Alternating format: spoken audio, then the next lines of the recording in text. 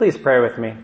Lord God, thank you for the gift and blessing of another day of life, Lord. Thank you for the beautiful sunlight, Lord, which illuminates through these windows and reminds us, Lord, that you cast beauty about so spectacularly in this world. Thank you, Lord. Thank you for your creation. Thank you for making us a part of your creation, Lord, and giving us a role, Lord, in this redemption of your creation, Lord, that we can be carers and bearers of your gospel, Lord, recipients and then sharers of the good news. We pray, Lord God, that you would speak to us this morning. Lord, we come to you broken. We come to you beaten down, Lord, and hurting. We come to you disoriented, Lord, and confused, and we pray, Lord God, that you would speak to us this morning, that you would reveal yourself to us powerfully, and Lord God, that you would help us to be filled with your hope and with joy, Lord God, looking forward to your return. And we pray this in Jesus' holy name. Amen. Please be seated. Morning, everybody. It is spectacular to see you all today. The other day, I went out on a hike with my dog, Bart. Bart is always up for an adventure. He loves road trips. He loves sitting in the car when I'm working on the car. He loves hiking. He does not like water. But he's a big dog. He's a big dog. You've probably seen him on our porch, maybe like barking at chihuahuas as they go past. He loves the idea of little dogs and wants to play with every single one of them. But Bart is a big dog. He is a lab pointer pit bull mix. And he's just big. And as he's matured, he's gotten quite big around the middle, too. Alright, he hasn't been getting as much exercise as he probably should. And so it's starting to show on Bart. So I thought, hey, let's go out on this hike together. I had no idea where we'd be going necessarily. I thought we'd be going up off of Bowman Lakes Road, off of Highway 20. And we did, but I wasn't exactly sure where we were going from there. I had no goals. I was just kind of coming out of being sick with the flu, and so I didn't want to have high expectations. But the more I hiked, the better I felt, right? Suddenly my body started to work. It's just amazing when you're coming out of being sick, that feeling of suddenly being able to do things again. And so Bart and I were going up there. We started. We were in the area below the Spalding Dam, right, and hiking up from the Yuba River. We ended up hiking up a canyon. And then we decided to hike this hill, this mountain that was on the way. And so we started hiking up there, and Bart and I were going along together, and he'd be in front, or I'd be in front, or we'd be side by side. And sometimes we'd come to a spot where it was a little steep for him. And so he would kind of like be trying to figure out how to get around it. And I'd try and let him figure it out and problem solve. But then sometimes I had to be like, hey Bart, come up right here. And then he'd get up there. Other times, he'd get up on something, he'd get halfway up, and then he'd be, so you hear that, and you're like, okay, I know you need help, and pull him up, right, get him up over that rock or whatever he was stuck on. By the time we got to the top of that mountain and up to the dam, it is a beautiful view. I mean, seeing Old Man Mountain and the Sierras stretched out, but Bart was tired. He was tired, I could tell. I was like trying to get him to lay down, and he's just like, dragging. And I thought, this is going to be difficult because we have to get home, right? It's not an option to just spend the night up there. It gets really cold in the Sierras at night. And I figured, it's not going to be that bad because it's just downhill. Right? It's just downhill, so it's a lot easier. So we went down this different route thinking it might be easier down another canyon. And we got down to the bottom of that, and we ended up in this enormous boulder field. Enormous. It was huge. It just went as far as you could see. And they were not little boulders. It was like along the Yuba boulders, because it was the Yuba. It's way up on the South Fork. Like boulders as high, like from the ground up to here. So you'd be going along and it would be okay, and then suddenly you come to one that just drops off, and so we'd have to go and backtrack and find a way around so that Bart and I could make it through.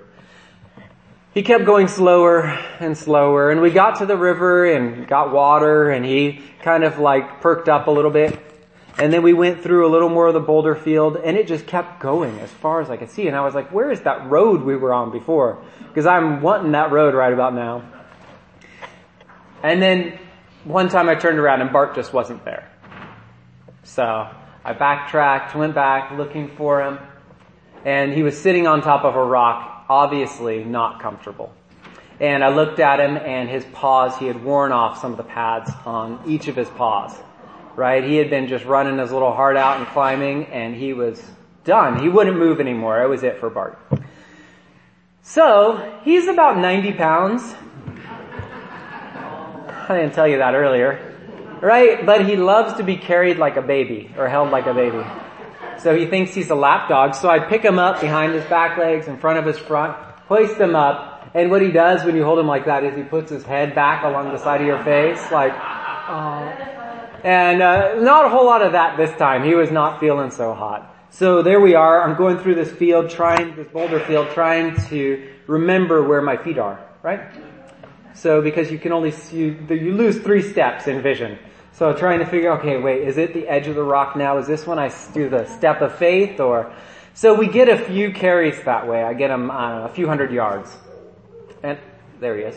And I'm just done at this point too. Like my arms and my back, right? It's really hard to carry a dog like that for a long ways. And so I realized the only way we're getting out of here is if I put him on my shoulders. Which is complicated. Right? You don't really think about that. I get him to stand up. Get him to stand up on top of this about 3 foot high rock. And then I duck my head in between his legs and then hoist him up. And I didn't know how he was going to do. Is he going to be like freak out and try and flip off my shoulders? But no, he just like laid there. And so I had him by like the legs. I'm holding him and we're going. And I can make better time like this because I can see. It's amazing how much that helps. And so we're going across the rocks and we get about 3 legs he's got 4 legs, I've got 2, but we get about 3 carries that way. We make it about a third of a mile, maybe a half a mile, somewhere in there. That way we get out of the rock field, through a swamp, and then to this gravel road that I know I can't get to because it's blocked off at the highway. But at that point, we were just done. Right? Bart would not stand anymore. And if he wouldn't stand, I couldn't get him on my shoulders. Because I could lift him up, and then I'd try and duck down under there, and he would go like this immediately. So it was just the end, right? No more carrying. I couldn't pick him up anymore. My body was just spent. And there we were. And the sun was setting. Yeah. Now, over the course of that hike, our relationship changed. Right? I'm not saying, no, we were buddies, right? But the nature of our relationship changed, right? We were companions at the beginning. And then at some point I was his guide, trying to show him. Other times I was his assistant, helping him under his own strength to get over something he couldn't. And then ultimately I was his carrier, right? I was his strength for him. That relationship changed and moved throughout the course of our day together. And I think something like that is happening in our passage from 2 Thessalonians. Paul writes this church this letter to the church in Thessalonica, and he's referencing a specific problem. In that church, there are some who are working hard, who are going out, doing their jobs, come back at the end of the day, they're sufficient in doing their things, and there's other people who are just sitting on their hands, right? It says they're busybodies, they're active doing stuff, but they're not doing anything that's beneficial to themselves, really. There's debate about why they're doing this, why that one group is accused of being lazy. Some say it's because that group is thinking that the second coming of Christ, the end of the end of this world, is coming rapidly, and so they're just kind of, eat, drink, and be merry, for tomorrow we may be dead, kind of thing. Others say they're just being lazy because they're being lazy. Right? And really, when it comes down to it, it doesn't really matter their motivation. The problem is you've got one group of people working hard, the other group not, but expecting to be cared for. So what this group is doing is they've been sitting back and mooching off those who've been working, and they were taking handouts from those people. They could have worked. This group could have worked, but was choosing not to work. It's not a matter of they were unable to work. They could have worked, but they didn't. In Paul's mind, this is unacceptable, and he points to an example. He points to himself. And Paul's job, aside from being an apostle and evangelist, was he was a tent maker. So what did Paul make, you think? Tents, exactly. You guys are sharp and on the ball today. That's good. He made tents. So what Paul would do is he'd come to a community and he would set up his little REI there and he would make tents and sell tents to people, and that's how he would support his ministry. That's how he would pay for his daily bread. That's how he would support himself. He chose to do this. He could have drawn a salary from the church. It was completely acceptable for him to do that. He could have been supported by the church. But instead, he chose to work outside the church so that no one could ever accuse him of going into ministry to get rich. Right? Which we know most often, like happens quite frequently. People go in for the big money. But that way he would not be beholden to anyone. He could say, look, I'm doing this freely for you. Which was probably a good decision on Paul's part because there were quite a few conflicts when he was the leader, or when he was, between him and the churches he had planted. So Paul looks at those people in Thessalonica who could work and who aren't working, and he tells them to work, that they should support themselves. He then says, for even when we were with you, we gave you this command, anyone unwilling to work should not eat. What? What did Paul just say? That is a pretty strong statement, don't you think? Right? Did Paul just contradict all the compassion, the mercy, and generosity that we see in the rest of the scriptures? No. No, he didn't. He didn't at all. But we're going to have to look at how this squares with the generosity and compassion that we're taught in the church. Now, Paul's statement brings about an important discussion, and it's one that lots of people are asking today. In particular, I'm reading a book by Robert Lupton called Toxic Charity. Anyone ever read this book? You should. It's really good. It's easy to read, which I like. I appreciate that. And the premise of this book is that sometimes, if it's not done right, our charity can hurt people, can hurt the people we're trying to care for. Our free giveaways can actually, if they're done wrong, be demeaning and steal the dignity from those we seek to serve. Right? If it's not done appropriately, it can say, look, I worked hard and I did this, but I know you can't. And so here I give you this. Right? You might not say that. No one would say that in their giving. But that's the underwritten reality sometimes for these generous gifts. Is the powerful giving to the not powerful. Instead of something that aligns people as peers, which is what the gospel seeks to do. Now, instead of giving things away like this, the book argues that we should assist people in ways that are beneficial to them as humans, that maintain their dignity, maintain their identity as people, and support them as they seek to be self-sufficient. Now, the real problem with that second option, is that it requires a lot of thought, a lot of time, and requires us to get involved in the lives of others, doesn't it? Somebody comes by and asks for $20. Is it easier to give them $20 or to hire them to work for you for 4 hours or 2 hours and then pay them at the end of that? What's easier? Give them the money is way easier, right? Because otherwise you have to supervise, you have to give them a task, you have to give them the tools, you have to make sure the work was done, and then you have to... That's harder, isn't it? But it's better. It's better. This does not deny the fact that at times in emergency situations we do need to give money freely or things freely. Right? If there's a hurricane, no one has anything, you can't say, okay, get a job and I'll pay you for it. No. People need something sometimes. And the book argues that is a good thing to do. Remember the old line, give a man a fish and you feed him for a day and teach him to fish and you do what?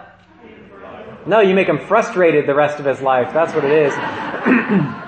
You're right, yeah. Feed him for a lifetime. That's right. You feed him for a lifetime. The reality, though, is that teaching somebody to fish takes a whole lot more time than tossing a fish to him. Doesn't it? It's a lot more work. It demands and creates relationship. But the fruit of this is, it shows the person that they are capable and able to provide for themselves and that you care about them. You are willing to invest time from your life, your energy and your talents in their life. Now, Paul's whole argument flows from a theological position that began in the Garden of Eden. Remember, Adam and Eve were set in the garden to tend the garden, and they were there to oversee the creation. They were there to work. Now, work in Eden was good because it was not till after the fall when they chose to disobey God, and that's when work became difficult for them. The ground started to come up with thorns and things like that. But despite the loose dress code, they still had to work in Eden. And it appears that that work will continue for us forever. Potentially, we will even have work in heaven, because we see that it's a restoration of Eden. And in Eden they worked, so potentially we work in heaven too. I'm sorry if that's a downer for anybody. But it will be good work. Work without toil.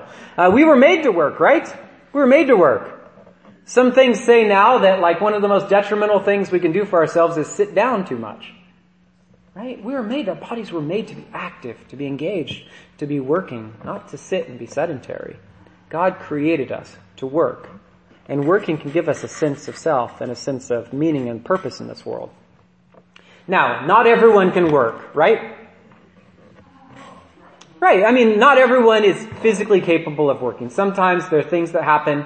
A person is incapacitated or whatever, and they like are babies, right? We don't expect them to go get a job, right? We care for people who are in a situation. Paul is not talking about that.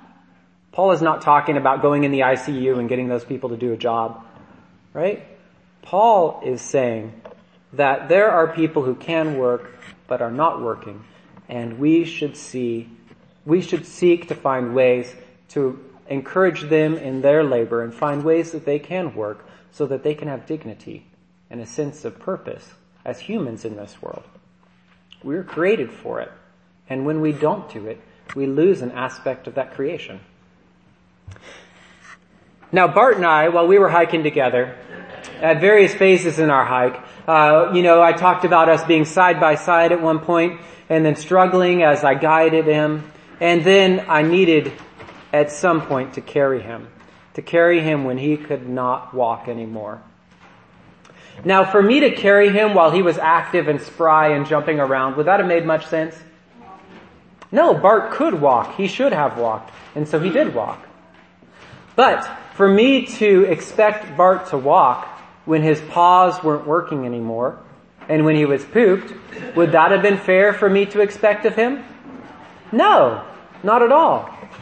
So what Paul is encouraging us to do is to have a view of others that we understand where they are and to meet them where they are and serve them in that place.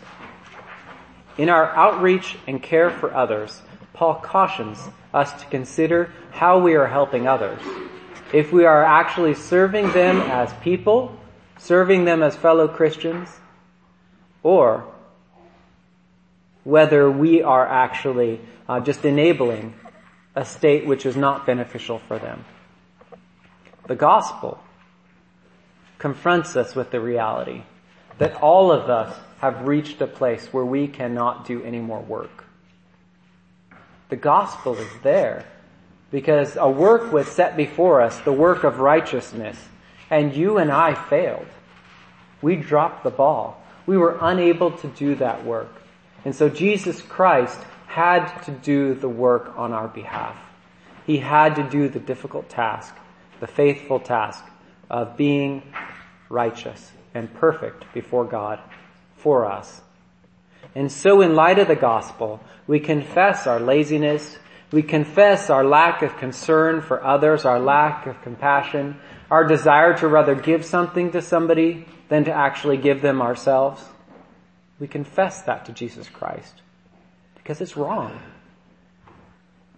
And we ask that He would forgive us and resurrect us, that we can truly love and care for people in this world. Since we have been loved so deeply, we are called to go out and love others deeply, to lay down our lives, and to respect the dignity of others. Now, ultimately, Bart and I came to a point on that gravel road where I couldn't carry him anymore, and he wouldn't stand.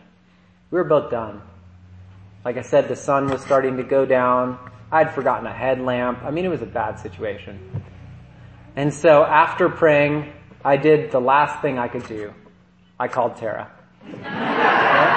Not a bad move, huh? Right, I called Tara. I called in the big guns, right? And she came, and know what she brought? A flashlight and a wheelbarrow. Right, and we got that wheelbarrow out there, and we put the dog on a blanket in a wheelbarrow, and we wheeled him out.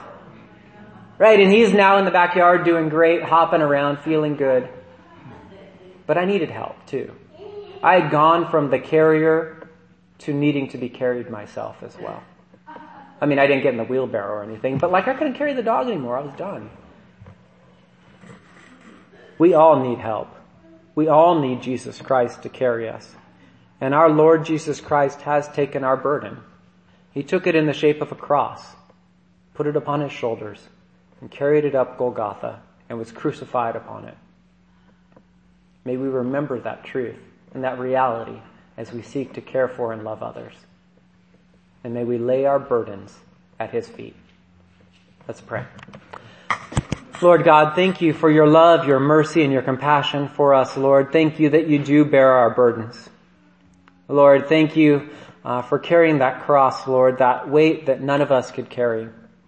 And we pray, Lord God, we pray that you would help us to trust you, to confess our sins and brokenness to you, to confess our selfishness and our pride to you.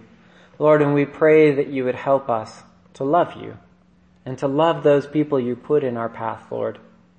Help us to love them in ways, Lord, and care for them in ways that maintain their dignity. Lord, may we treat people as our peers. Lord, and may we care for them in a beautiful and wonderful, harmonious way that you teach us, Lord. Lord, we are all equal under the weight of your gospel. And we pray, Lord God, that you would help us to love one another. And we pray this in Jesus' holy name. Amen.